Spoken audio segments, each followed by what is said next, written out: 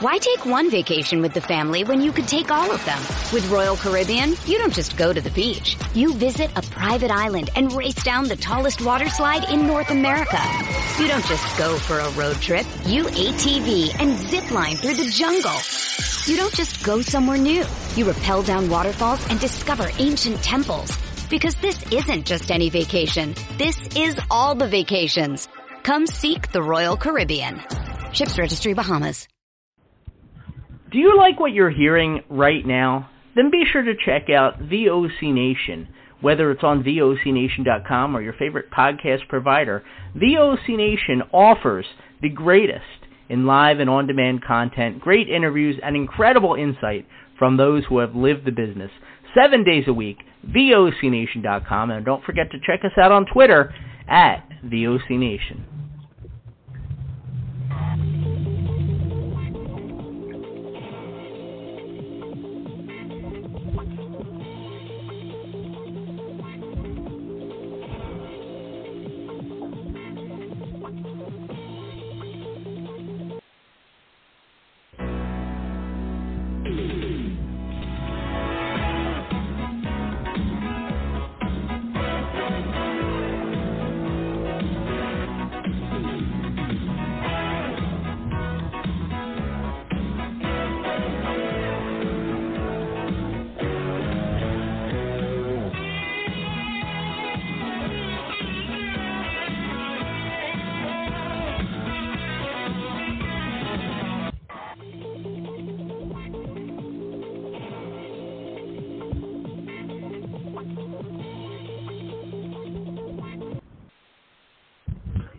Hello, everybody. Welcome to WCW Retro. I'm your host, Eden Papa Stroh, the maestro of wrestling.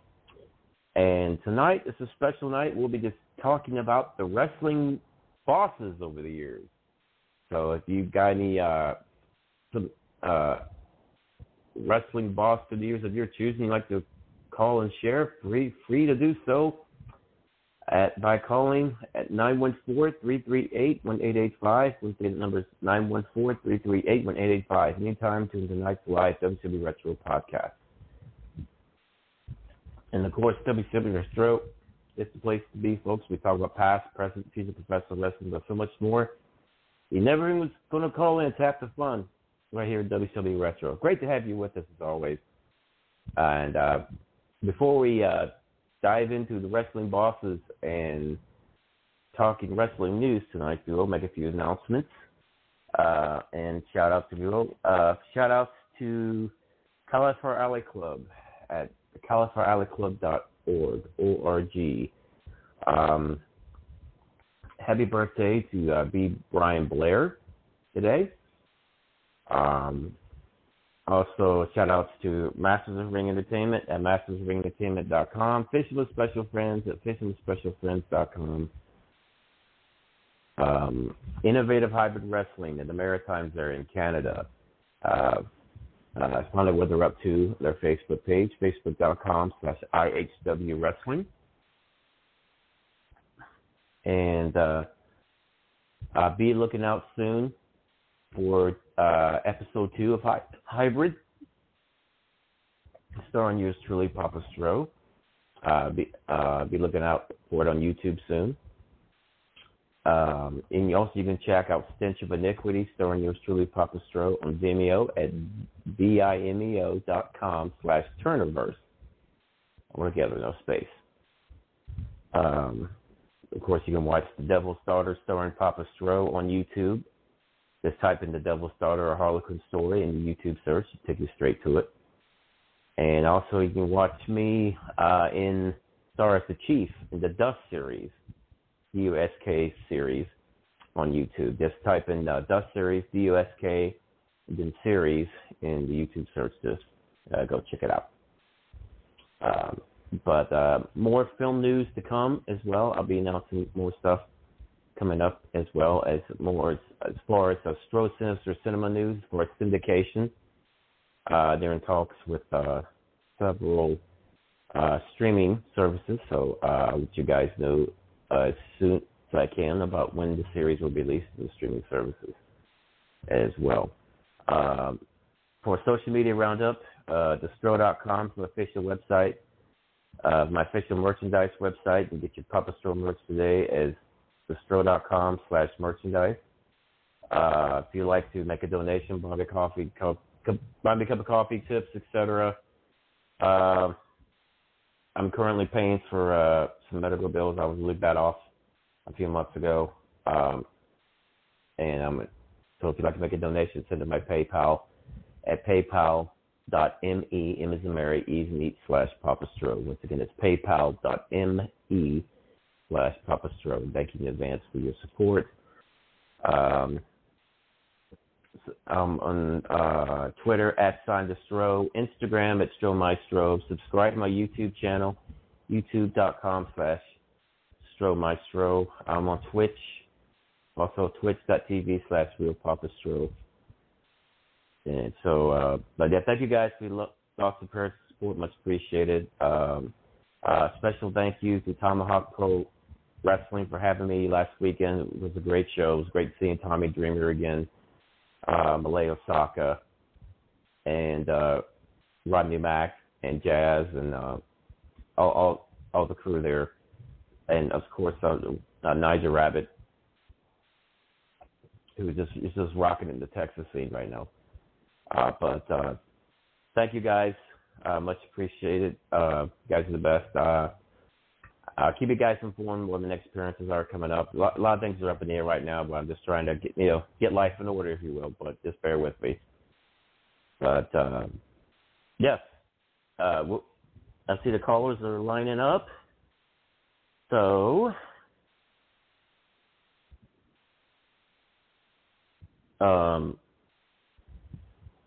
when we come back, we'll be talking Wrestling Bosses plus so much more here on WCW Retro. So just bear with me, folks. I just received some sad news. I don't know how true this is. We'll dive into it when we get back from break. But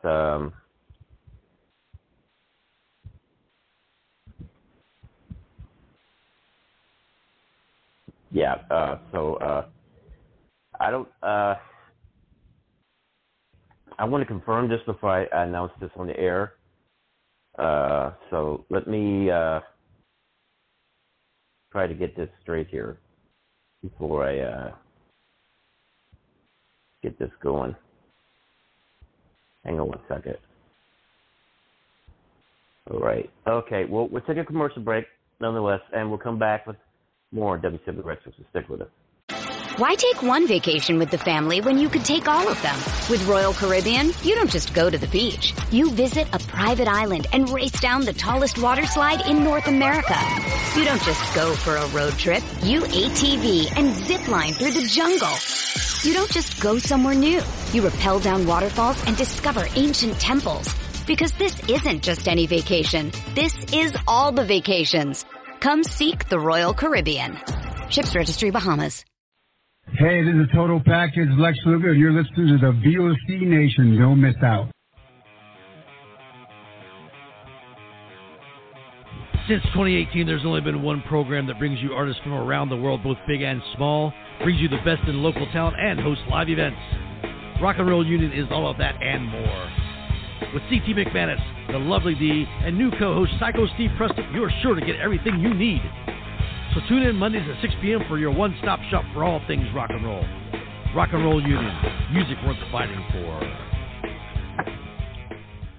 Check out In the Room every Tuesday night at 9. Listen in. Pro Wrestling Illustrated's Brady Hicks, former WCW star Stro Maestro, Kathy Fitz, Matt Grimm. And you and Ray are there too, right, Ray? We sure are, and we've got great guests like Lex Luger, AJ Styles, Haku, and more. It's a heck of a party. Plus, I didn't get thrown off buildings. And then I didn't get pregnant either. Sometimes I think it gets so ridiculous. We were getting into like snuff film territory there. In the Room. 9 p.m. Eastern on VOC Nation. Wrestling with History, the voice of choice, and Killer Ken Resnick. When I die, they're going to open me up and find about 2,000 undigested Northwest Airlines cheese omelets. Mr. Chris Cruz, what's going on? Jesus, how did I get roped into this? General Adnan went to school with Saddam Hussein. He cried, I cried, he cried, and we're good friends. Adnan lost a lot of family in the Iraqi war. Everybody loves Granny. Wow. Yeah, see, a lot of people don't know that. Yes, Diller, you guys are busting me up. Catch Wrestling with History with Ken Resnick and I live on VOCNation.com or listen to the podcast by searching VOC Nation Radio Network on your favorite podcast app.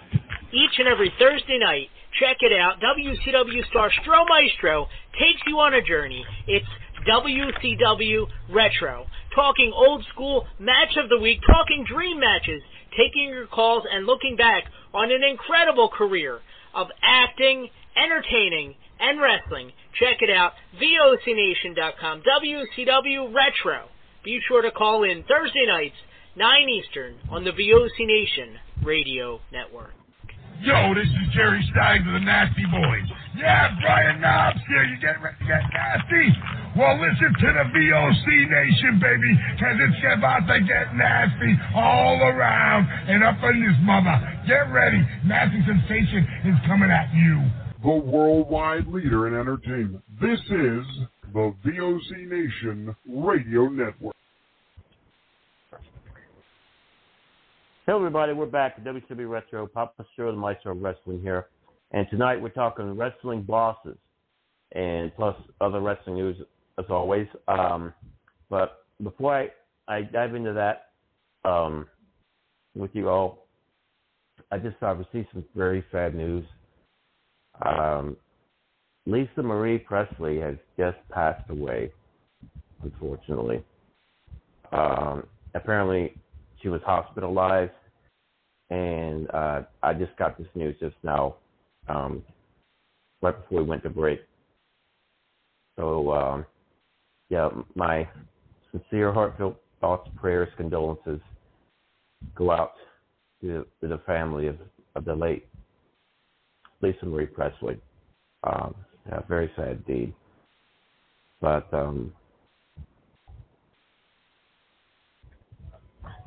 wow. What a way to start the show, right? But my heart's with the Presley family right now, with the passing of Lisa Marie Presley. Unreal. So with that, we'll start off talking wrestling bosses and more wrestling news tonight, and we'll take our first caller coming in. And I believe this is my brother Chaz from Chicago. So, hey, Stro. Welcome back, Chaz. How you doing, brother? Oh, I'm doing well, thank you. Terrible news to hear about. News to hear about Lisa Marie. I mean, I've been to Graceland many times, and you know, she was instrumental in keeping Graceland open to the public. I mean, she had the choice to close it all down, and she chose not to. You know, she chose to keep the second floor private, but everything else was open to the public. And again, very sad to hear about her passing. Yeah, bro, you're younger than me. You're younger than me, so I mean, I hear you. But you know, heart disease is it's detrimental to men, but it's even worse for women. And so again, that was very sad. Unreal, sorry man. to hear about that. Yeah. But on to the subject of wrestling bosses. Yeah. Interesting stuff going on, isn't it? It's a loaded topic, especially with this past week. Yeah, right. I mean, rumors are flying all over the place, and you've got you got to love the internet wrestling community. They're all freaking out, but what they don't understand is a publicly traded company like WWE cannot be bought or sold overnight without the SEC knowing about it, without the stockholders being informed, without a vote. So, I mean, it's a lot of rumor, a lot of conjecture. And I'll tell you what, if it goes through and people decide to turn that programming off and talent decides to leave, I'm not sad about it because I'll tell you why. It's a perfect opportunity for some smart promoters to bring the territories back. Bring it right back to where it was before. Local television, you got to buy the magazines. Local television, you got to buy the after mags to find out what the hell is going on in the rest of the country. Awesome. Love it. Bring them back. All these rumors, my God. I even heard Ted Turner. Someone said Turner may bought it. I found it laughable, but I think I laughed at this one. I heard Tony Khan and his father. But what people don't understand is Tony Khan and his father already own shares in WWE. All they would have to do in order to take over the company, they got to acquire 51%. That's it. Yeah. Then they own WWE as well. Now, wouldn't that be a kick in the teeth if the quote unquote secondary promotion bought out the big boys? Oh my God! Kind of a role reversal with with Vince buying WCW, isn't it? Then Tony Khan would be like Rick Moranis being Lord Helmet playing with action figures, baseball. Oh well, playing with them worse than Billy Corgan does. Don't get me started on that. Oh no, we're gonna get started on that one soon enough. Oh yeah, we'll have fun with Billy's ass too. I heard Corgan. Yeah, someone posted something about Corgan. Maybe God, this social media is nuts. Well, I mean, here, if it's true, okay, don't get me wrong, I would love to work for the NWA. Okay, that's my shameless plug. If anybody connected with the NWA is listening, you need to book Chaz Moretti. I am, without a doubt, the best mouthpiece in the business right now. Okay, I'm done with that. But if Corgan's going to get rid of the NWA, if he's done spending his money on his latest little project, like when he got hosed by Dixie over at TNA, that was funny. I'm not surprised. Mm-hmm. But I think the NWA should be, if it is sold, should be sold and returned to what it was and what it should be, which is a sanctioning body. The NWA was never a promotion. It was a sanctioning body. It was controlled by, like you said, owners, right? The owners of all the territories, including Vince Sr., had voting rights in the NWA. Okay. So it should be returned to that. Whoever, quote-unquote, buys the NWA, if they're smart, they do the right thing and they make the NWA a sanctioning body again. Again, under the territories. I mean, there's nothing – everybody says, oh, either you evolve or you die. You don't reinvent the wheel. The territories were working since 1948. All of a sudden, what? It was wrong all these years? But yeah. So okay, we covered Corgan, we covered Vince, Tony Khan. We mentioned Dixie, and that's about all Dixie gets because she was a complete embarrassment.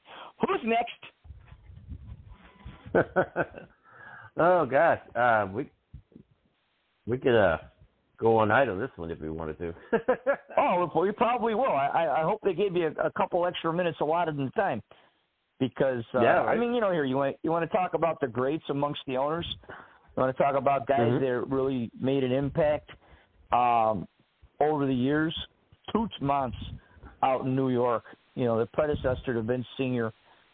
With the Capital Group. I mean, he was promoting wrestling matches since the 30s. One of the guys that I always tout, that I always put over, is Jim Londas, because Jim Londas was drawing $1 million gates in the Depression. And who was there booking him? Jack Beffer and Toots Monts. They were making it happen. Those were bosses. I mean, those were guys that were promoters in the strictest sense of the word. We didn't get a world title match every other week or every third month on a premium live event. I mean, you got it like you would a boxing match. It might be 6 months to set up a world title match, but when they did, I mean, they sold out arenas. And we're not talking about 12,000-seat arenas. We're talking about Soldier Field at 65,000 people.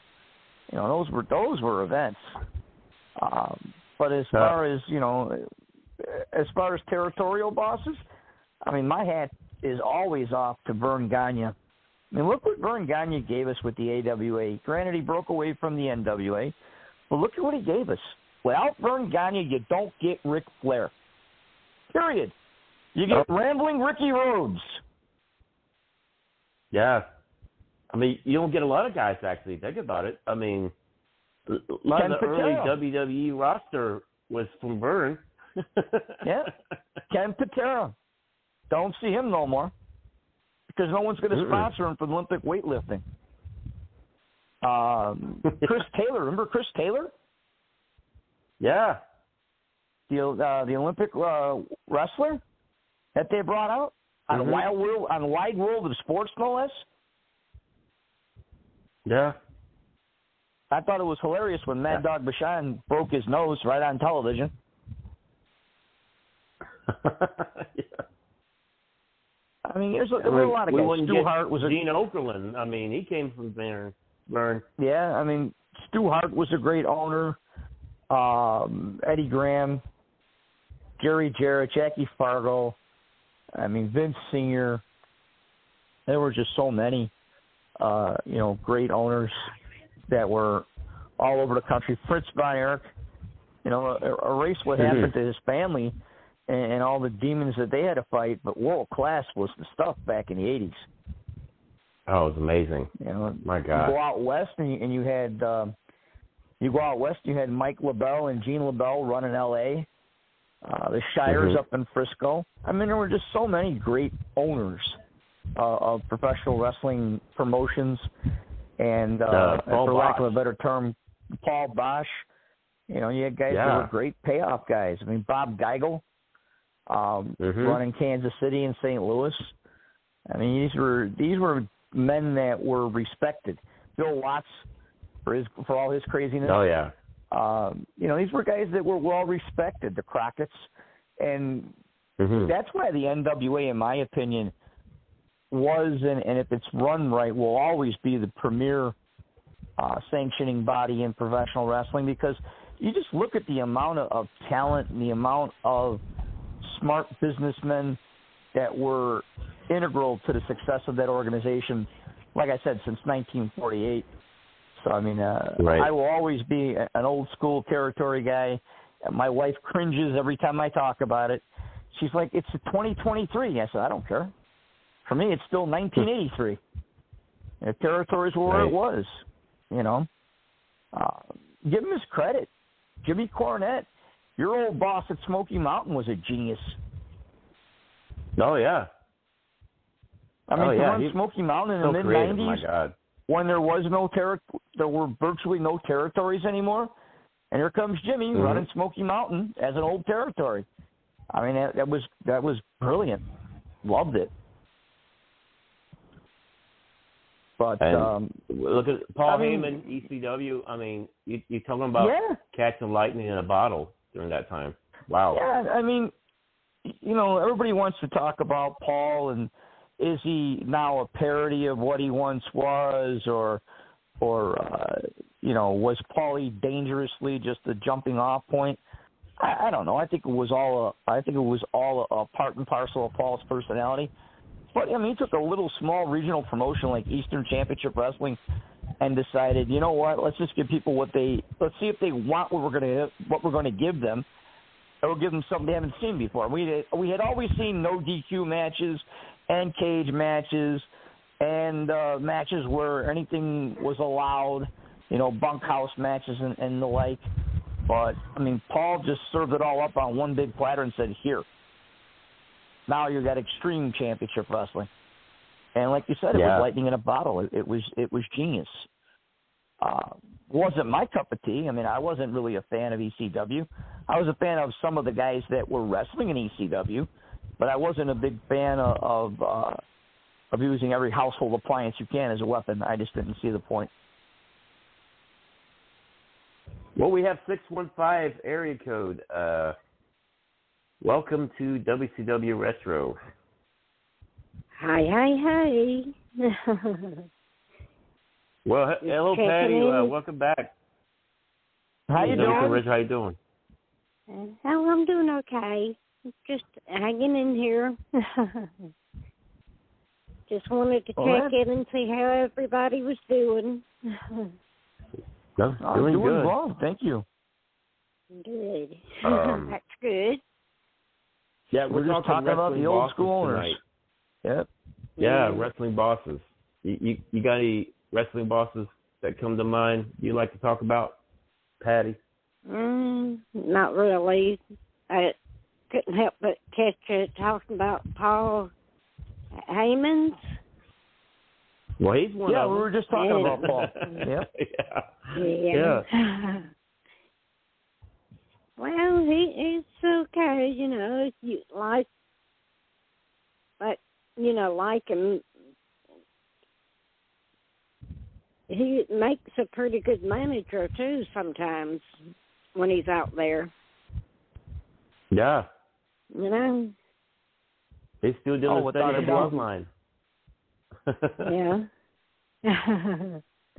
I mean, did you notice that, Stroh, that Paul's carved out a niche? And he said it in interviews that his niche now that he's carved out, it used to be he wanted to bring back old stars and repackage them.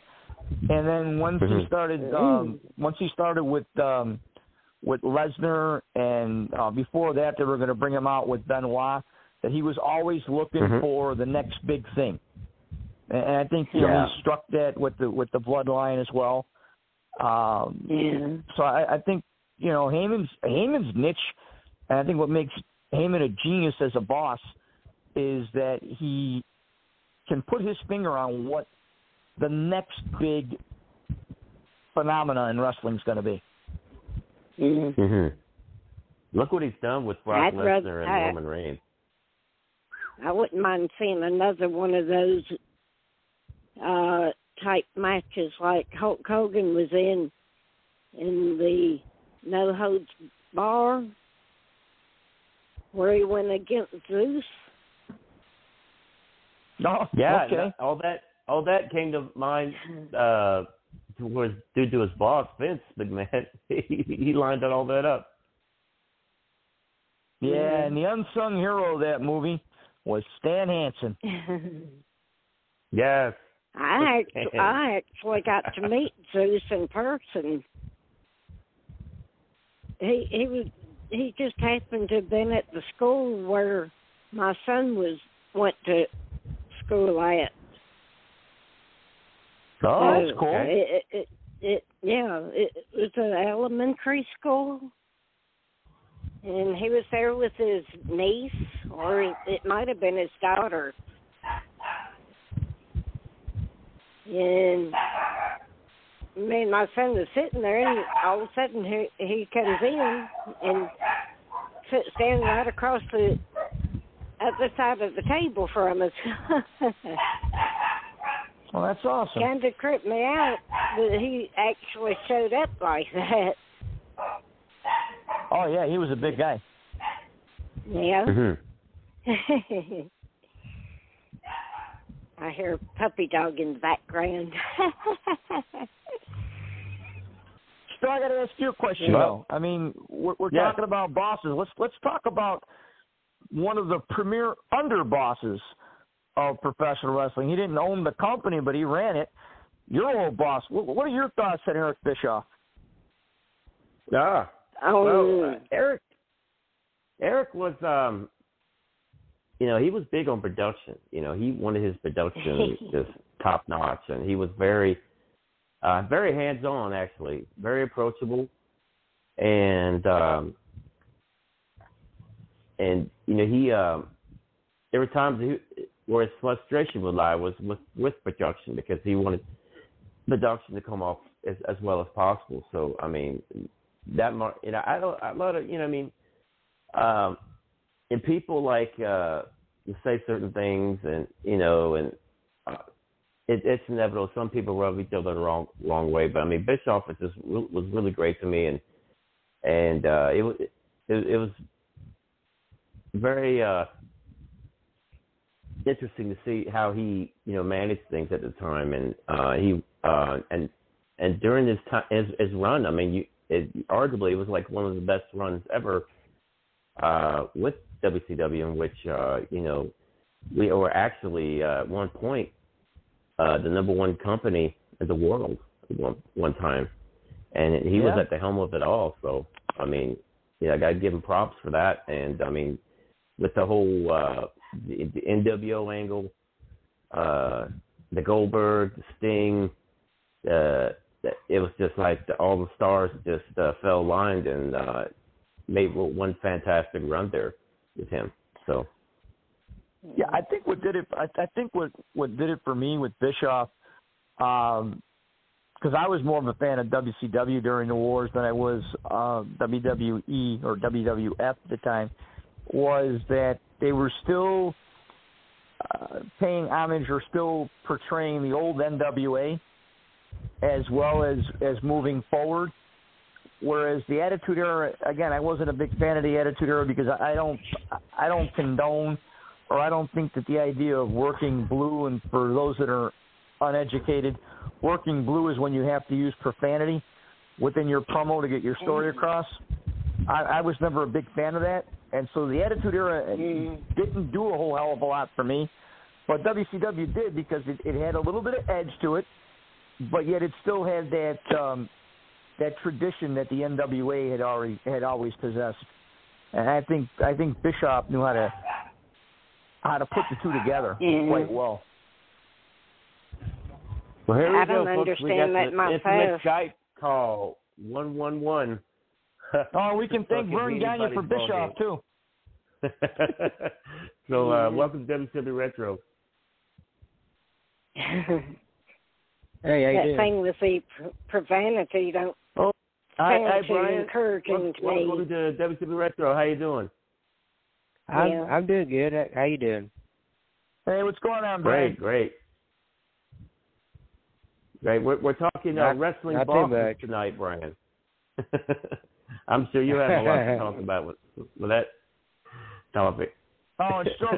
Before we introduce Brian again, let's thank Vern Gagne for Eric Bischoff. Without Gagne, you don't get Eric Bischoff either. There's another one, from Vern, right? Yeah. Yep. Not really.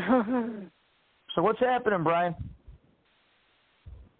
Not much. I've had a crazy day. I tell you, with Fat Pal. I tell you what. I got an email earlier from Netflix that they couldn't get a payment to go through, and I said, what in the world? Because they've been doing the payment each month, from Netflix since October. And so I got a message they couldn't get a payment to go through. So I called PayPal and I said, what's going on? And they said, well, it's Netflix's problem. So I called Netflix and they said, it's PayPal's problem. I called PayPal and they said, it's your bank's problem. I said, what? So I called the bank and the bank said, everything's okay on our end. It's your problem. Well, and then I called Netflix back and they said, no, everything's okay on our end. It's PayPal's problem. So I called PayPal and they said, oh, you got a limit. You got a limit on your account. I said, what? They said, you got a limitation on your account. I said, why? They said, because we got to prove it's you. So I had to send them all kind of information and stuff, and then they said give it 7 or 10 days, and then we'll email you back and let you know what to do. So that's crazy. Oh yeah, that sounds like WWE headquarters is the place. Yeah. Yeah. Sounds like somebody's losing it there. Yeah. Who is that talking? Is that Granny? That is Patty. No, it's Patty. Okay. Yeah. Okay. I know I've heard Granny on the phone before, and she's hilarious. Yeah, we're going to turn her heel. Yes. Have no fear. That's why she hasn't been calling lately. Granny, if you're listening, you better call in and protect yourself, because I have every intention of turning you heel. Ooh. Granny's the star. If you don't believe her, just ask her. Literally. She is the second most recognizable athlete in the world, baby, next to Muhammad Ali. He's got more gimmick tables than Virgil. Oh, I heard that. I heard the story from. I don't know if you guys heard the story from Bruce Pritchard about when Dusty came to WWF, the second run back in the 90s, and they had Pritchard as his driver, had him driving him around. He says for 5 days he had to listen to Dusty tell him that he was the second most recognizable athlete in the world, next to Muhammad Ali, baby, until they got stopped by the police. So they got stopped by the police, and the cop walked up to the driver's side where Pritchard was driving, and he said, "You know how fast you were going?" "Yes, sir, we do. We're trying to get home." "Okay." And he says, "Wait a minute. Are you a wrestler?" And he says, "Yes, I am." He goes, "Oh, wait, I know you. You're Brother Love, right?" He goes, "Yes, sir." Can I get an autograph for my sergeant? He's a real big fan. He would love it, and I would too. And I'll let you off with a warning and just don't speed anymore. And so Pritchard signs off on 2 autographs. And Dusty's fuming. Dusty's in the passenger seat fuming. And the other cop goes around the passenger side and looks and goes, "Aren't you a wrestler as well?" He goes, "Yes, sir. I am the American Dream, Dusty Rhodes. I'm the second most recognizable wrestler next to Muhammad Ali." And the cop says, "Well, that's great. Have a good night." And walked away. And that was Pritchard's Dusty Rhodes. Rhodes is but another again, boss. Let's talk about Dusty look what Dusty has done. I mean, behind the scenes. Without a doubt. I mean, Starrcade. Jimmy Crockett went to Dusty in '83 and said we need to put an event together, the like that no one's ever seen before, and it turned out to be Starrcade. I mean, Dusty was responsible for Starrcade, the Great American Bash, the Bunkhouse Stampede, War Games. I mean, what else didn't come out of that? Out of the genius mind of Dusty Rhodes. I've actually got 2 true stories about Dusty. One is not good, and one is good. Well, tell the one that's good. Well, Mark Merrow, you know, he bragged a lot on Dusty Rhodes. He said that Dusty was responsible for him being Little Richard, you know, impersonation. Johnny B. Bad. Oh, Johnny B. Bad, yeah. He was originally going to be called Precious. That was originally going to be his name. And they turned him in. They called him up and said, "Hey, we're going to make you Little Richard spinoff." He said he got to meet Little Richard and everything. And Dusty was sponsor, Johnny B. Bad. And then the bad story of Dusty comes from another wrestler, Adrian Street, Exotic Adrian Street. Oh my Lord, he for some reason, I don't know why, but he don't like Dusty Rhodes. He did not like Dusty Rhodes. I don't know why, but he just Dusty wouldn't put him over in Florida. Oh, okay. That must be what Adrian was a hell of a hand. You know, he's a great worker, but Dusty for some reason just wouldn't put him over in Florida. Huh. I wonder why. I don't know. It's an interesting concept. That does seem then again, kind of odd. Jerry Jarrett saw the talent in Adrian Street and, you know, made the world sit up and take notice when Adrian worked in Memphis. So again, bosses are all individuals in terms of what they do, but Dusty, like Stro said, I mean, you just look at the amount of events that were on the wrestling calendar that came out of the mind of Dusty Rhodes. Ooh. It's amazing when you think about it. Yeah. Yeah, Dusty is really intelligent. I mean, you know, a lot of stuff that he come out with. I mean, War Games and I mean, so much that he done, and just amazing. And that promo, you know, lives on forever. The Son of a Plumber, you know, when he cut it on NWA. Oh yeah. There's a lot of Dusty's promos that lived on forever. There are a lot of active wrestlers right now that owe whatever promo skills they have to Dusty Rhodes, because Dusty was the promo coach at the Performance Center. Yeah. You know, you mentioned Jerry Jarrett earlier. I mean, you imagine the time of just think about all the talent that Jerry Jarrett has worked with over the years in the Memphis area. I mean, I'll give you an example.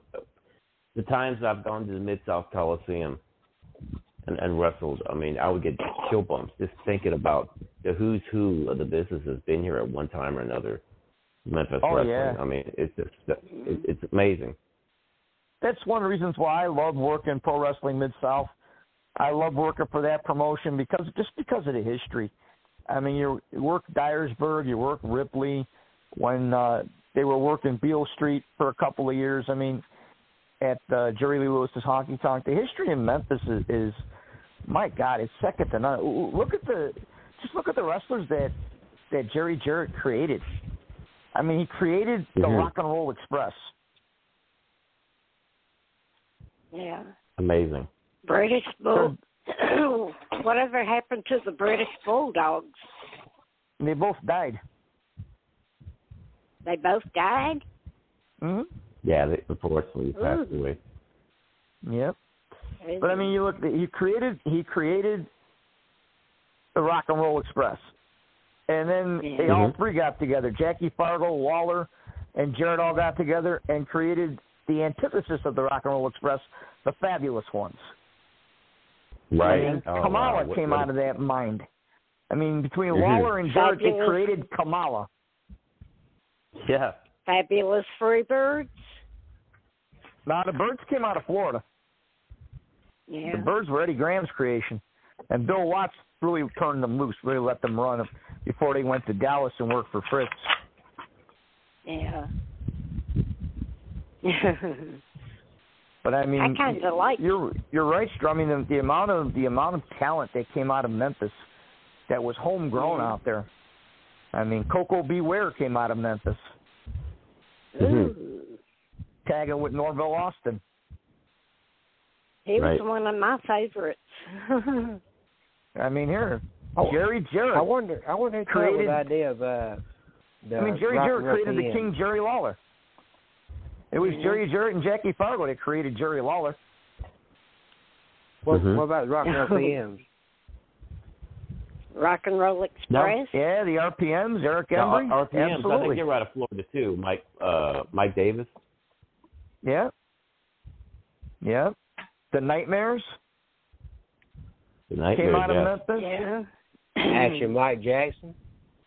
Action Mike Jackson. The world was first witnessing Lord Humongous, who was later Sid Vicious. Yeah. Came out of Memphis in the CWA.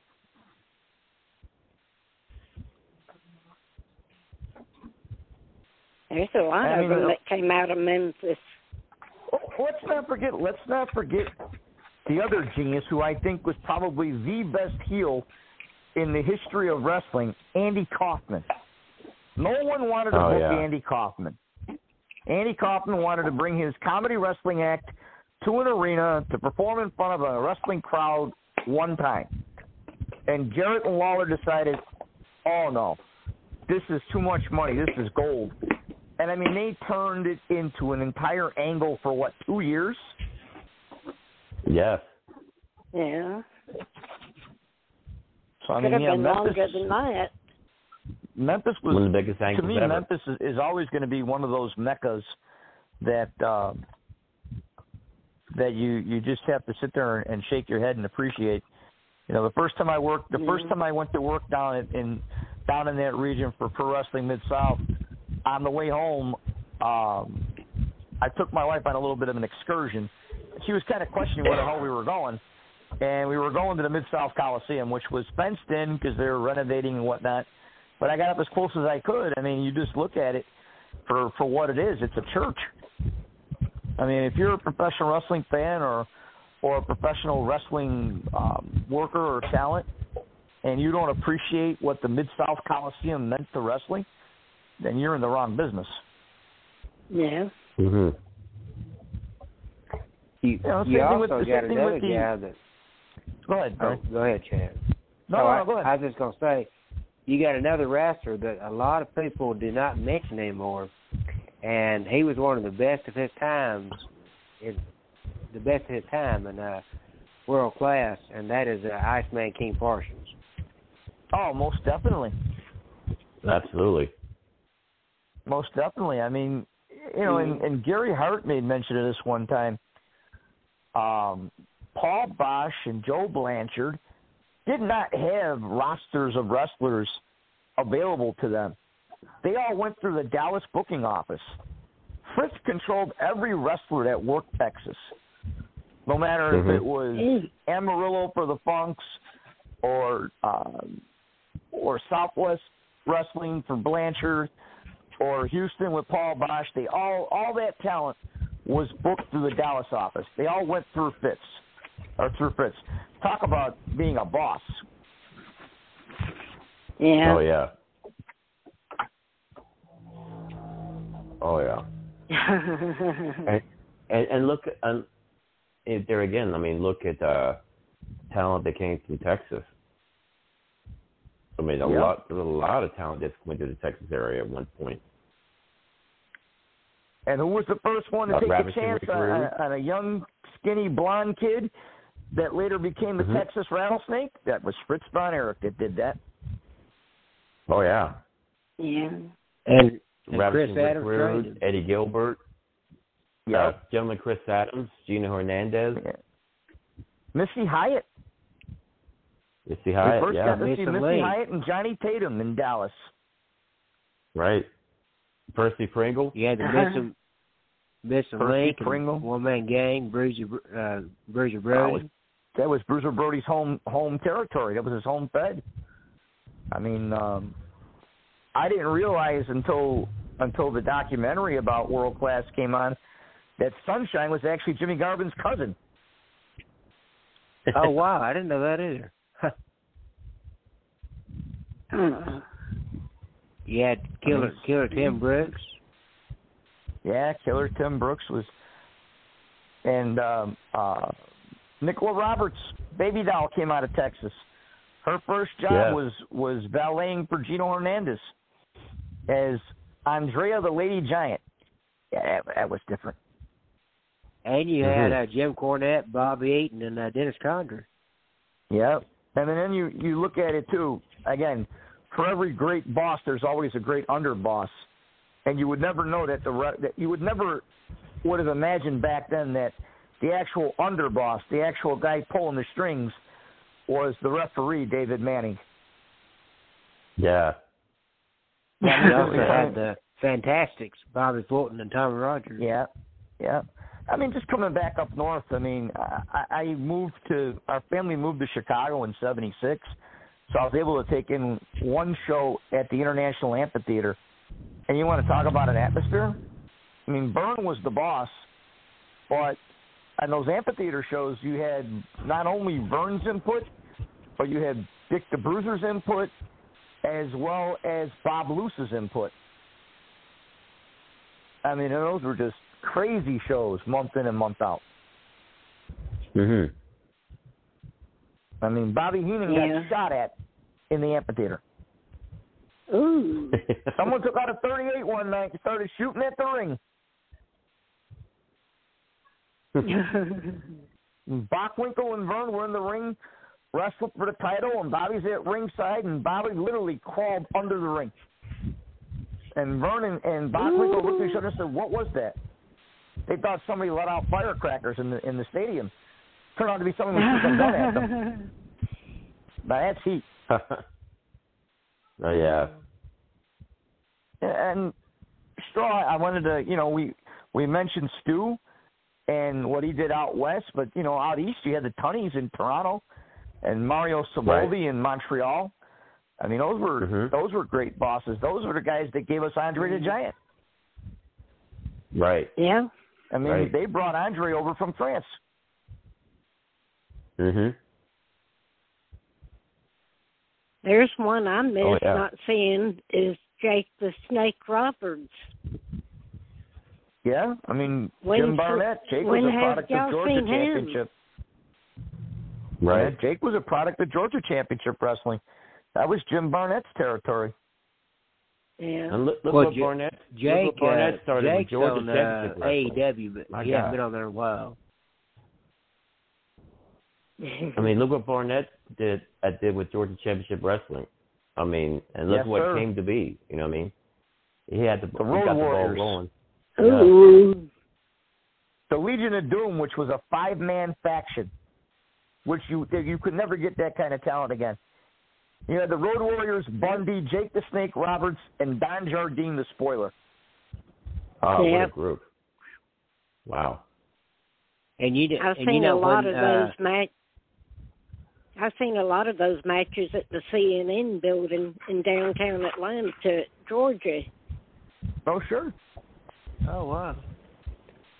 You know, when the Road Warriors had the dog collars on, when they were real bad guys, they were the most feared, decorated tag team in all of wrestling. I remember watching an old clip. It was Jim Cornette managing Bobby Eaton and Stan Lane there at the Omni in Atlanta, and the Road Warriors were bloodied, and Paul Lederer was in the corner, and they said the Road Warriors Hawk and Anna were devastating Bobby Eaton and Stan Lane, and they done put out Sting and Luger, they done put out the Koloffs, they done put out Magnum TA and Dusty Rhodes. I mean, they had went through basically the whole NWA tag team division, just destroying everybody. And those guys were unstoppable when they had those dog cars out.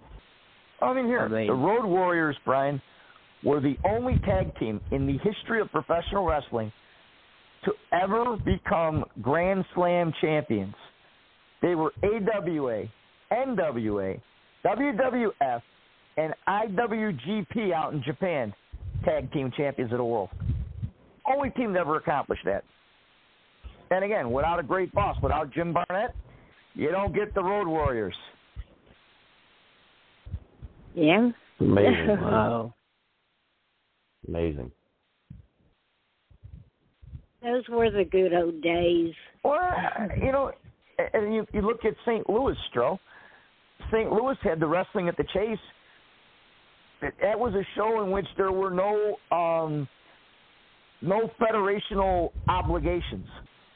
Everybody ran through St. Louis, no matter who you worked for. Yeah. Yeah.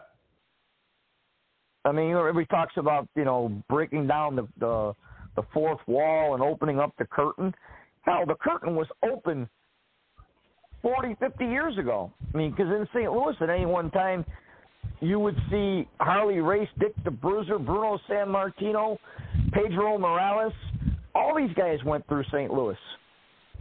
And the funny part was none of them, with the exception of the NWA title and the Missouri State title, no other titles were ever defended in St. Louis during that period of time. So that's how Sam Muchnick and Ron Gaggle wanted it. Was. No, because that's how Sam Muchnick wanted it. Sam wanted to showcase wrestling. He didn't want to just pigeonhole it, work on one side or the other. Again, like you said, like the theme of the show is so right on this week. It takes many different bosses to accomplish what professional wrestling is made to be, which is the best presentation of good versus evil that there is. Yeah. Yeah. And what's the funny thing is, especially what's going on right now, is the best the angles and storylines that are going on behind the scenes, per se. And again, people have to think for a second. Don't be foolish into getting caught up in a wrestling angle, because a publicly traded company cannot be bought or sold without regulatory approval, without the approval of the board, without the approval of the stockholders. There has to be a stockholder meeting, whether virtually or in person. I mean, they're not going to sell that company on a handshake. It doesn't happen that way. That's funny you brought that up, Chaz, because before I called in the show, I saw that Triple H and Stephanie McMahon both were against the sale of WWE before Stephanie McMahon resigned. Well, supposedly there's no sale yet. The rumors I know are all that, saying that it's sold. I know that, but I'm saying that they're against a sale of even WWE even selling. They're against it. Oh, absolutely. Of them even selling WWE. They don't, they don't agree with Vince McMahon. And if you kind of think about it, I don't know if I mentioned this show or not, but it's kind of like a storyline is coming to, because you think about 15, 20 years ago, Vince McMahon was on SmackDown. He was sitting in a chair, had NWO spray paint on the back of it. He turns around, he laughs in the camera and says, "You know what? I created the WWE, and I'm going to destroy the WWE. Me and the NWO." And now, if you look at it, that's basically what he's basically trying to do, except the only difference is he's letting his ego go to his head, and he's trying to make sure that he gets all the power back, and he don't care about Triple H and all the wrestlers and all that. He just cares about as long as Vince McMahon gets his power back and all that, and kills his company, whatever. He don't care, Well, yeah. Well, what you gotta realize too, though, is what he's doing right now is an old school power play. They have TV contracts that are coming up for renewal. They have venues that they have to renew. They have merchandising agreements that they have to renew. And Vince, always being the 51% stockholder, has the right to hold that up. And that's exactly what he's doing. If he wasn't reinstated as the executive chairman of the board, he wasn't reinstated to 100% of his creative ability in terms of how the package is presented, he wasn't going to sign off on any of the merchandising deals, any of the TV deals, and he wasn't going to sign off on any potential sales. He, in essence, held the company hostage. He's brilliant. That's selfish. I mean, the way he went about doing that. He wouldn't dare fire me because I wouldn't work for him. Well, I mean, here, people say all the time, "Oh, McMahon is this, McMahon is that." His power's gone to his head. He's got a big ego. The man mortgaged his house and everything he owned on WrestleMania 1. If that show flopped, Vince goes broke. And he won. And he ran with it. And he milked Hogan for all he was worth, merchandising-wise. So is the guy, is he a nice guy? I don't know. I never met the man. Is he somebody that's like, everybody's favorite? Absolutely not. But as far as being a boss, he's brilliant. He is brilliant on running a company and stuff. The thing about it is though, this is the thing about it. There's an old saying, what goes around comes around, and there's an old saying, you reap what you sow. I agree. And the thing about it is this: if you go back in the history of WCW, when Eric Bischoff was running WCW, and you compare it to WWF or WWE, whatever you want to call it, if you will, there's two differences. WWE, and those differences is WCW never ever, even when the Stro worked there, Rob Kellum, the guy on the phone with us, when he worked there, WCW never had any employee come out and mock God or talk about religion or do any crucifixion stuff like Vince McMahon has done.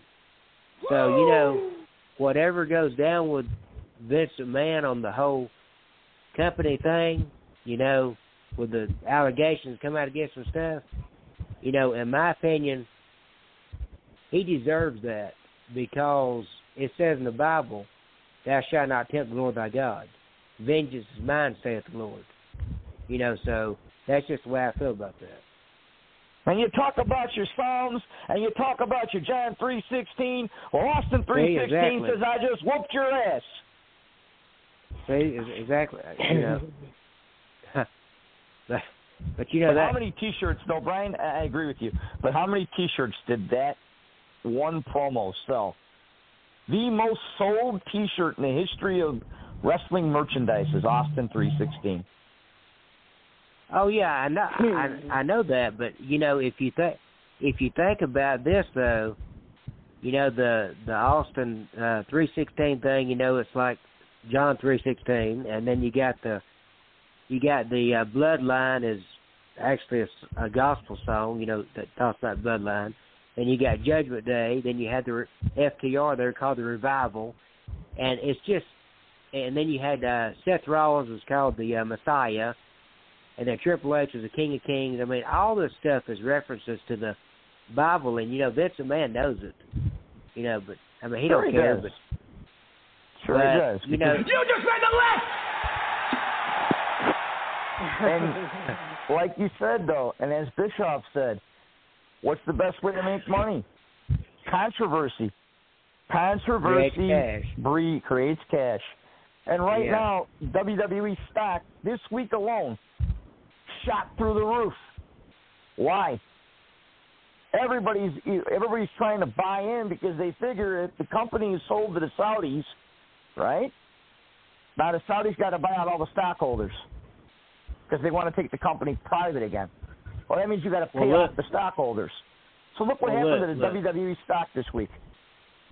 I have been watching WWE my whole life, you know, except for, I'll tell you this, and this is a true story, Chaz. This is the gospel truth. Okay, back when Vince McMahon come out years ago with Shane McMahon, and he was doing the feud with Shawn Michaels, and he said, Shawn Michaels, you're going to fight, you and God are going to fight me and my son Shane. When he did that, I turned the channel. I didn't watch WWE programming for a year and a half. And then let me tell you the one thing that got me to watching WWE again, because it was about when my brother was living. I told my brother, I said, listen, I said, this is what happened. I said, I know we don't watch WWE no more, WWF. And I said, but Chris Benoit has died. And I said, Chris Benoit's wife died and his son died. I said, and they live right down here in Fayetteville, Georgia, close to us. Right. So I said, we need to turn it on and see what happened. So we turned it on to see what happened. Well, we turned it on to watch what had happened. Saw Vince come to the ring. We knew nothing about this explosion stuff and, you know, killing off and all that stuff. So anyway, he came to the ring and said it was supposed to be part of his angle of his character in and all that. Well, if Chris Benoit, if that situation would never happened, I would have never turned back on WWE. But when I turned it back on and I watched it, then I continued to watch it. But the thing about it is, if they end up selling to Saudi Arabia, I will not support them because I don't support blood money. And I never have watched the Saudi Arabia events that they do. The only thing I've seen from those events is on YouTube. I've seen a clip of Undertaker and Goldberg, and then I've seen Titus O'Neil slide under the ring. That's all I've seen from those events, because I do not support the blood money of Saudi Arabia. I agree. And as you know, as Stroh said at the top of the show, and as I reiterated a couple of different times tonight, if they sell to the Saudis, and the Saudis, just by their very ownership, wind up killing the company, good. It's bringing back the territories time. You know what? I just had a brilliant idea. You know, and I'm not just saying this because you're on the show. You would be a great promoter to bring back your own territory, and you know, maybe get a TV deal. I mean, that'd be good. No problem. Now that was a show, Stroh. There's a show you should have been on as the Maestro. The Dating Game. Love it. Yeah. Oh, I would love to be on that show. God, I love that show. Oh yeah. Could you imagine the Maestro on the Dating Game? In full regalia? I'd have paid so for much that fun. That'd be tremendous. I can see it now. I can see it now. The contestants: the Maestro, the Missing Link, and Freight Train. Oh God, wow. What a crew! That poor girl, whoever she is, better hope she picks Stroh, because the other two are just a nightmare waiting to happen. Tell me, he didn't just say that. Hey, before we forget about bosses, I think either today or yesterday was his birthday, but here's another guy that doesn't get enough credit. Matt Cimber, the creator of Glow, doesn't get enough credit as what a great boss he was. Glow was a comedy show. They were not, they were and they weren't fully trained wrestlers, but look what they sprung. They sprung WOW. They gave the premise for Shimmer out in Chicago. Shimmer sends a lot of girls to the WWE, including Sarah Del Rey, who was the main trainer for years and years and years. The women's evolution doesn't happen without Sarah Del Rey. Does not happen without Dave Prazak running Shimmer. Doesn't happen without Matt Cimber running Glow. So, let's give some credit to Matt Cimber for what he did. And they're still talking about Glow to this day.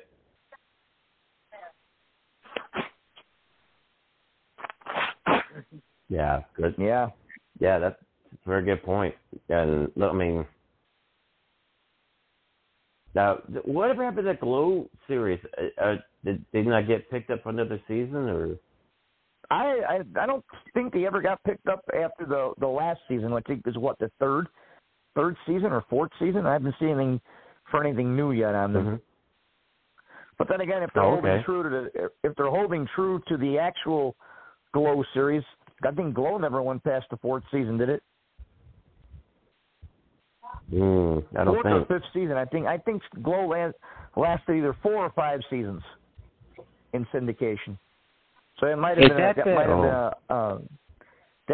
been a purposeful plan on the Netflix series. Is that the company you're talking about that AJ Mendez is announcing? The one called WOW? Glow was back in the 80s. Glow was the original women's wrestling. I know that, but I'm talking about the WOW thing. Is that the... No, WOW's Dave McLean's. No, Dave McLean owns WOW. And Dave McLean worked for Cimber with Glow, and Dave worked for Bruiser out in Indianapolis. So, Bruiser gave Dave McLean his start as a ring announcer. And I hated Dave McLean as a ring announcer. He was annoying as hell. He goes on Glow, and he's genius. Now, I got a question for you, okay? Now, this is the night talking about ball. Okay, so just imagine this for a minute. Okay, it's been over 20-something years, I guess, since WWF purchased WCW, 2001. So, say Tony Khan buys WWE. Could y'all just imagine the ripple effect of Tony Khan walking out on TNT, doing the hand gesture, and saying, I now own WWE, and then going out to the ring and giving a thumbs up and thumbs down? Y'all want to see John Cena? What about Randy Orton? What about Matt Riddle? Could y'all imagine that? Wouldn't that be deja vu? Yes. And that would be really cool. The explosion that would happen afterwards, because Tony Khan does not have the mind to run a company so in that kind of scope and size. It would all break apart. And again, getting back to my beating a dead horse, we'd all go back to the territories. Here's what I'm thinking, though. Here's what I'm thinking. If Tony bought the company, because he's already got Ring of Honor and AEW that he's running, instead of him running them, let Triple H and Stephanie run the WWE. Who says they want to? They might. There's always been rumors that there's always been rumors that Steph and Triple H are going to run their own. I mean, who knows? Yeah. But again, if it all, let's pose the premise that it all breaks down. AEW or whoever buys out WWE, they can't maintain the size roster that they have. They can't maintain the level of quality of production. They can't maintain all the costs that go involved with a multi-billion-dollar corporation, and it all breaks apart, and it all goes back to where it started. What do we really lose?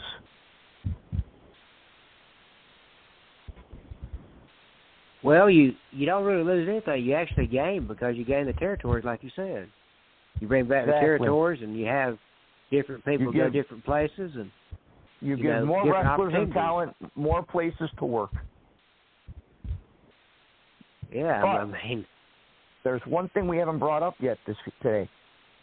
What has to come back in every single state that is not currently in place is the State Athletic Commission, which Vince McMahon single-handedly brought down 15 of them by declaring, and he broke the cardinal rule of kayfabe by declaring that these were predetermined exhibitions and that they were entertainment, just to avoid paying state licensing fees.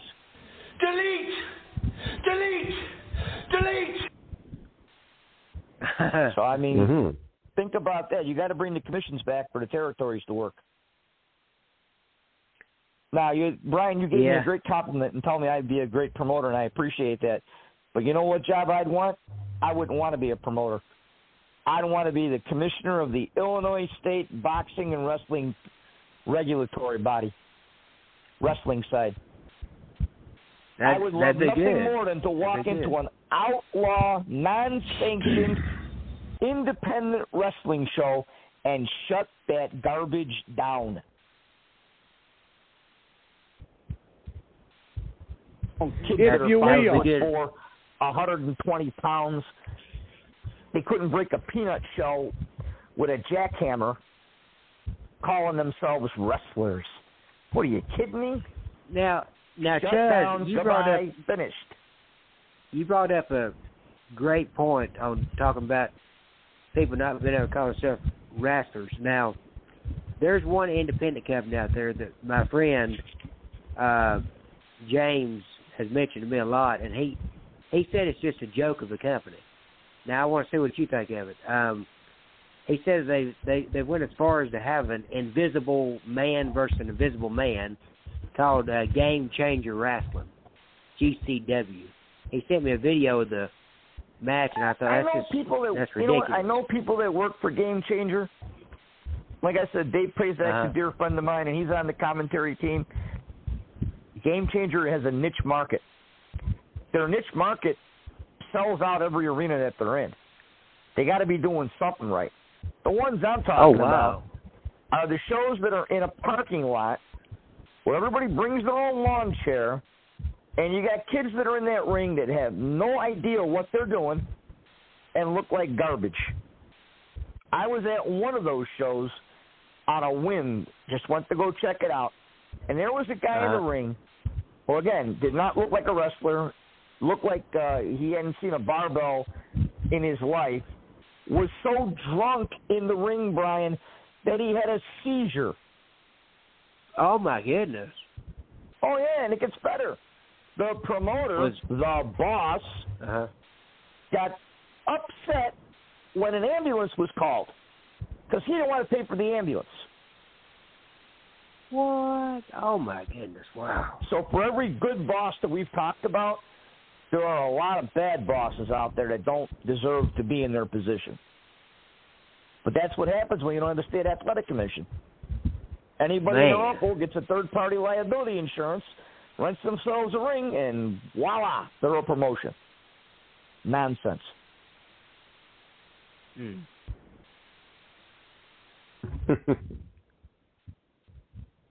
Well, what do you think about Freddie Prinze Jr. having his own company? Which one? Freddie Prinze Jr. having his own company. Oh, my. Scooby-Dooby douchebags? Yeah, no, we'll pass. MJF was right about him. Yeah. MJF was right about him. Oh, gosh. Oh, we lost Brian. Brian, if you call back if you can. Sorry, man. Yeah, see, he's gonna call now. He's gonna call PayPal, and they're gonna tell him it's Skype's problem. He's gonna call Skype and tell him it's PayPal's problem. And ultimately, it's Brian's problem. Come on back, Brian. It's been fun. Yeah, come on back, Brian. Lost it. Come on back, man. So, what do you think about it? What do you think about all this stuff? I mean, it's a lot to digest when you start thinking about bosses, good bosses, bad bosses, wannabes, never will be's. I mean, should our sport go back to being what it was, which is a regulated sport, and undo the entertainment nonsense that Vince has promoted for the last 25 years? I mean, is it to that point yet, or no? I'm sure we'll get there really eventually, probably sooner or later. I would think, because look at Japan. Japan still promotes as sport, and that's one of the things I like about Japanese wrestling. I don't care for the quote-unquote strong style, because to me it's just an excuse for being reckless, but I like the press conferences. I like the big fight feel that they have. I like the idea that a title still means something. And you're not talking, they're still out there. They're still talking about who's going to win a title. They're not talking about, well, I wonder who they're going to put the belt on. Oh, do yourself a favor and shut up. Right. We didn't think that way back in the day. We didn't think about, who are they going to let be the champion? You didn't let nobody be the champion. You were the champion because you won it. Not because someone let you. I mean, that's just my opinion. Again, there are people listening to this going, Chaz is completely full of crap. What the hell does he know? Well, you're not alone. My wife asks that question every single day. Well, welcome back, Brian. Thank you. I don't know why the robot didn't like me, but anyway. Hey, Brian, what happened? Was it Skype's problem or PayPal's problem?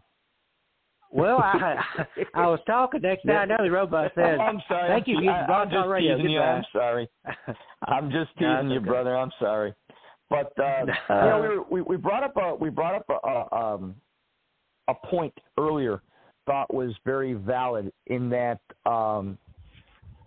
if everything was to go back to being presented as sport,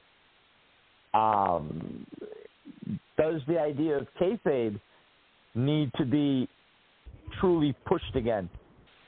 Because it's not right now. I mean, people, you got the internet wrestling community, and you can hear my sarcasm, who love to talk about how kayfabe is dead. But they're all getting faded right now with Vince and the sale and everything else. They're all getting worked.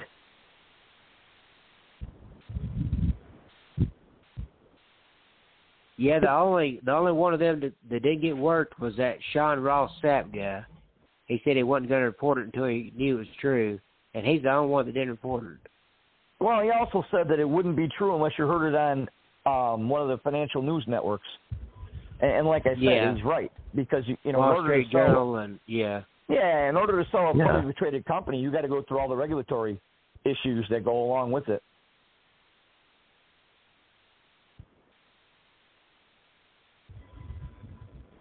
But go ahead, bud. Go ahead. Oh, I was just going to say, I read an article yesterday where they said that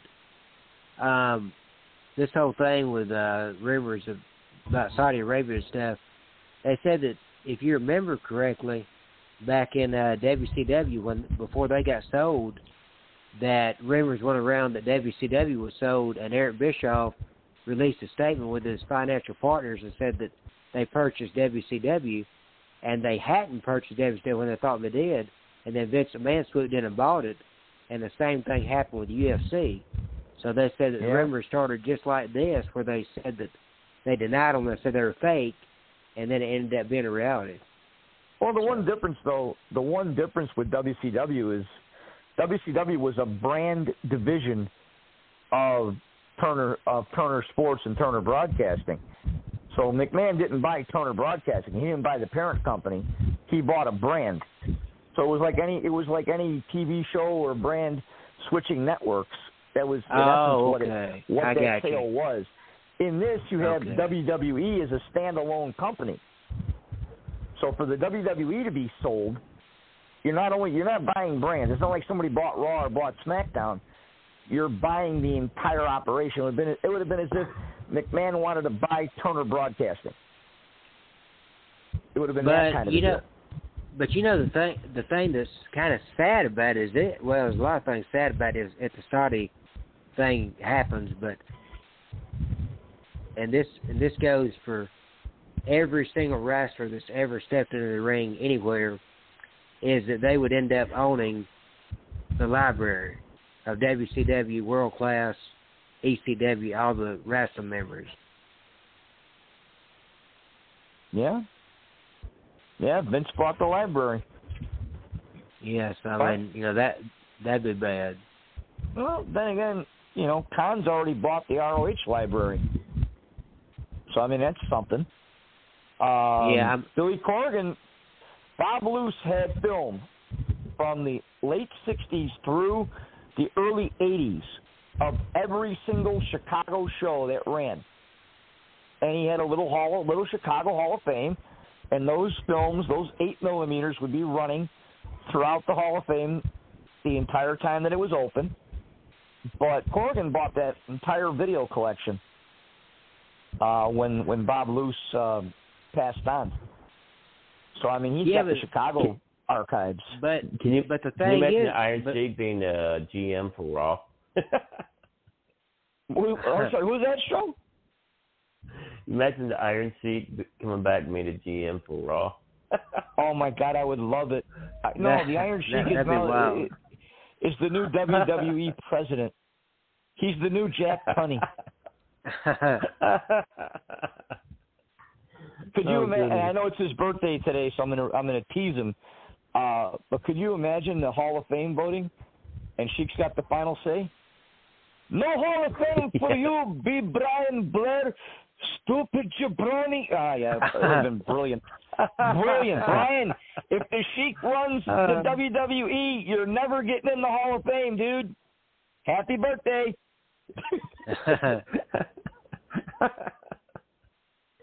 Oh, well. Jimmy Brunsell, okay, we let in. B. Brian the Blair, never.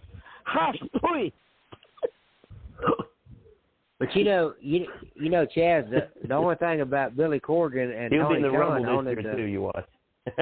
owning the library, of Ring of Honor and the classic NWA footage, is they know something about wrestling. If the Saudis own it, they don't really know much about wrestling. And the way I know that is, I was reading yesterday, and this is awful, that about 3 years ago, Saudi Arabia asked Vince McMahon, they said, we want a match, we want Undertaker to take on Yokozuna. And they said, Yokozuna is dead, and they didn't even know that. And they wanted the Ultimate Warrior to show up in the ring and wrestle, and he died too. Oh, that's awesome. They didn't even know it. Do you know that they had to get special permission? Because you know how the Saudis, with their version of Islam, requires women to dress extremely conservatively. Yeah. To the point of being covered completely. Do you know they had to actually get special permission for Ronda Rousey to wrestle in her gi barefoot? Really? Oh, what kind of sick, depraved individuals would have to give permission for someone to have their hands and or foot uncovered? Come on, give me a break. So stupid. That is crazy. But they got money. And why do they got money? Because they're sitting on top of a quadrillion dollars worth of oil. And they're not afraid to sell it.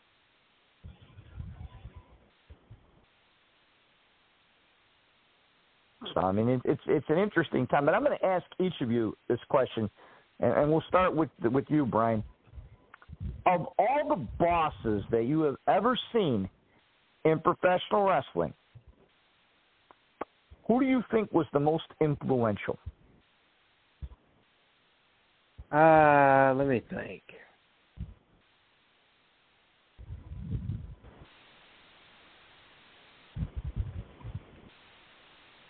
And by influential, I mean creating stars, creating events, creating angles that have stood the test of time.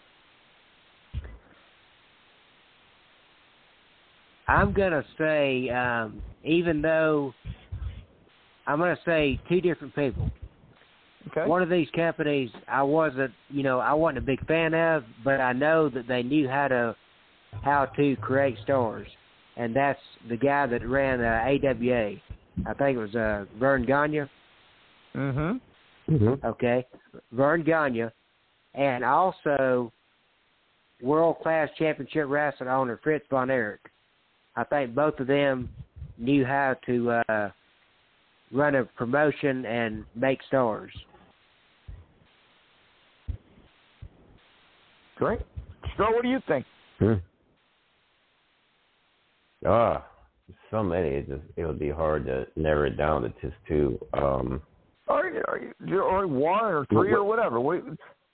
But by influential, I mean an owner Eddie or boss Graham. that.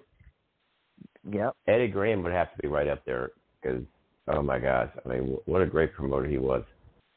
And the Crockett's, man. I mean, at one time they had some of the best years in wrestling in the 80s, right? And then, of course, whether you like him or not, Vince.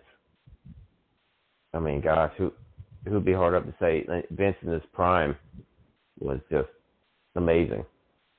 Oh, absolutely. What he did. Absolutely. So. And I'm going to add one in my own book, one of the most influential, strictly because of the prejudices and the biases against this particular promotion, but Leah Maivia and Polynesian Pro Wrestling.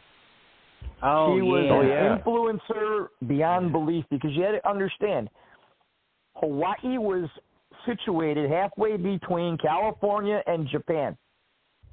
So when the boys were making their trips to Japan, they would stop in Hawaii, work for Leah, go on to Japan. Work in Japan, come back, stop back off in Hawaii, work for Leah again, go back to the States, or go back to the mainland.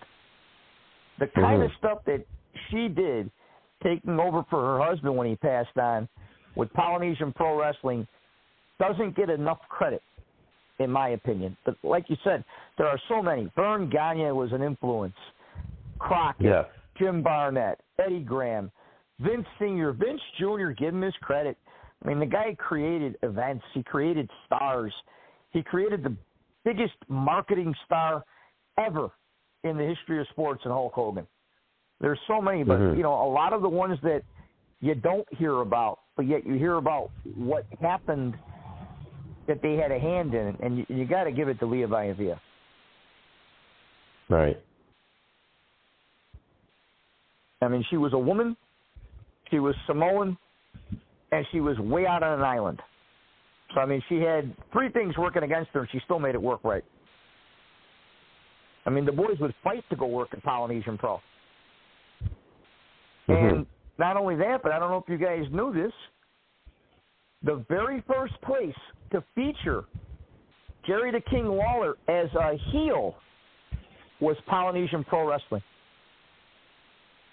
Back in the mid-'80s, he had lost the Loser Leaves Town match in Memphis. Next thing you know, thanks to the Financial News Network, which broadcasted all sports on the weekends, Jerry Lawler pops up at Polynesian Pro as, and get this gimmick, not only the King Jerry Lawler, but he was also known as the Mouth of the South. Huh. Wow. Didn't know that. Oh, yeah, go back and look those up on YouTube. Now, and that Loser Town match he lost, wasn't that Bill Dundee? Yes. Yes, it was. Yeah. So you look at the kind of influence that Leah Maivia had. Lawler was a babyface for what, 15 years? Goes out to Hawaii and he's an instant heel. Comes back and the next thing you know he's working for Vince. As what? A heel.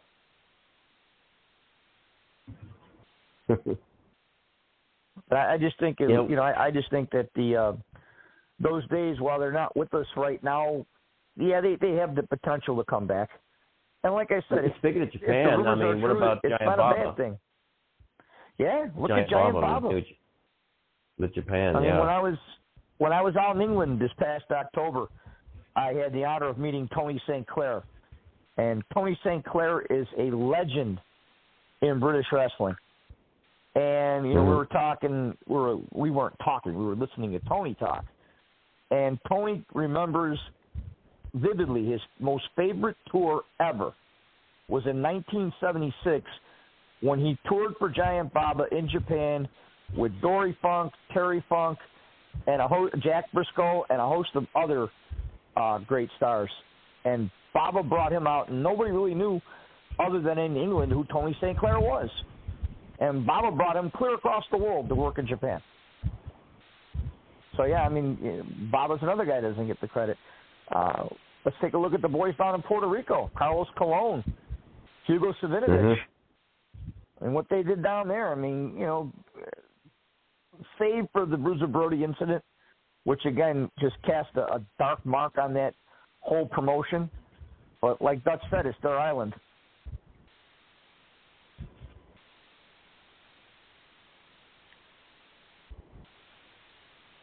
Yeah, I mean gosh. So many great promoters overseas that gets overlooked. You know what I mean? Oh yeah, and you know I'll start off the shout outs for tonight. I'm going to give a shout out to probably the finest promoter in all of Europe right now, and that's Ricky Knight with the World Association of Wrestling. Ricky Knight is a consummate professional. He is a man's man, and he is a promoter who not only demands respect, but he earns it every single day.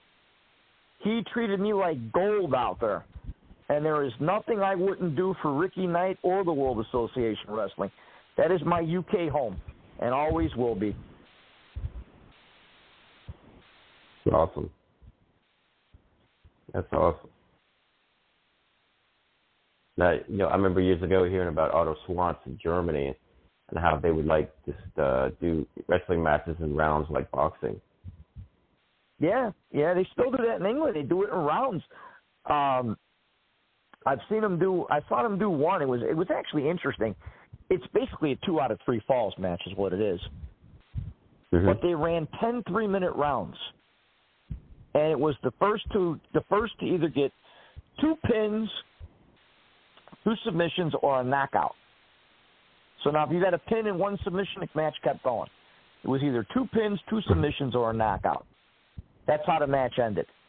But more often than not, it was basically a 2 out of 3 falls match. And that's just different. You know, Dave Marquez is another boss that doesn't get enough credit. Dave's doing wonderful things with Championship Wrestling from Hollywood and Arizona and Memphis Championship and so forth. And Dave posted an interesting question today on Facebook. He had said, how would today's talent react to working in a 20-by-20 ring like there was back in the old days? I mean, you think about it. You look at the days of the Olympic Auditorium. That was a 24-foot ring. The apron, you could have held a match on it. So, I mean, you know, there's a lot to be said for that. Then you go to England, and I've seen them work. WAW uses an 18-foot ring. They use a WWE ring, but I've seen other promotions use a 14-foot ring. A 14-foot ring is like wrestling in a telephone booth. There's just nowhere to go. But yeah, a lot of great bosses that don't get their due, and Ricky Knight's one of them. Is there any plugs you guys want to give out tonight? Go ahead, Brian.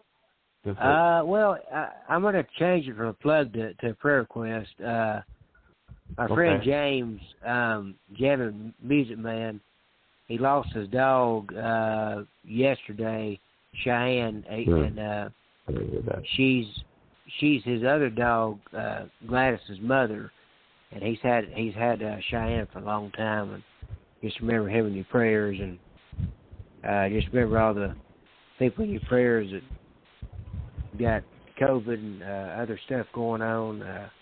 I know a lot of people that have got COVID and, you know, gotten veteran stuff. But Joker Ricky that used to call on the show, his dad just got out of the hospital with pneumonia and COVID, and he's still weak and everything, having trouble getting around and stuff. But they did release him from the hospital. But just pray that he'll get the strength back and get to feeling better, and just pray for me and my family. We always need prayers, and thank you so much for this great show of David Stern Retro that you've been putting on for years, and you continue to do. And you really bring an atmosphere to an audience and stuff to be able to express their concerns and whatever it is about wrestling and everything else. And you really bring a lot of knowledge to the show and everything. So and a lot of knowledge to everybody else. So it's an honor to be on here, and thank you for doing what you do, Stro. Oh, thank you. Always a pleasure having you on. Anytime. Feel free. Very welcome. You always got a home here, brother. I appreciate it. Definitely. So, Chaz, what you got, brother? Other than, like I said, other than the stuff we've already mentioned, a big shout out to Ricky Knight and WAW. Big shout out to BOC Nation and Brady and yourself for the great programming. Other than that, just everybody stay healthy and stay safe, and try not to get all bogged down with the nonsense that's going on in our country and around the world, because you'll go goofy if you spend too much time thinking about it. So just enjoy life and enjoy each other. And anybody's looking to find me, you know where to find me. I'm on Facebook. I'm on Instagram. I'm on Twitter. I drive Lori Lightfoot crazy every single day on Twitter because she deserves it, because she's an idiot. And I'm not afraid to say it. I live in Chicago, so the mayor of Chicago's an idiot, and then I let her know about it every single day. I get more likes off of that, strangely enough, than I do off my wrestling promotional stuff. Go figure, right?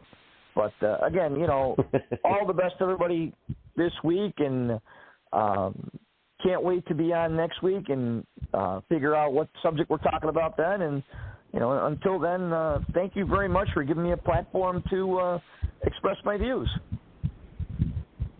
Oh, absolutely. Oh, always, brother, always welcome. And thank you guys so much for listening. Thank you all so much for coming in. Yeah, before I forget, to all you cheap asses out there that like Stro and like to listen to Stro and like to see all the promotional stuff that he does with his movies and appearances, go into your pockets. Send him a few bucks. Enough with the words. Make with the money. Took care of you, Stro. Don't worry about a thing. All right. Thank you so much. We'll be back next Thursday, so feel free to come on by and talk more wrestling right here on WCW Retro. You guys have a good rest of the week and weekend. God bless. Good night, all. God bless.